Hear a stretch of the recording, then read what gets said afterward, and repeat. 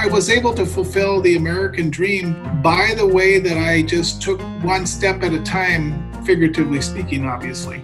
This is Keep Moving Forward. Let the shameful wall of exclusion finally come tumbling down. Exploring the legacy and promise of the Americans with Disabilities Act.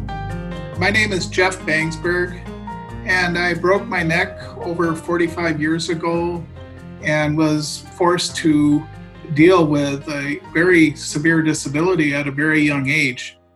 The vision that I had as far as what I was going to be able to do in my life greatly expanded when I had an opportunity to live at home with the assistance of a personal care assistant and to have help with my activities of daily living in the home as opposed to in a nursing home.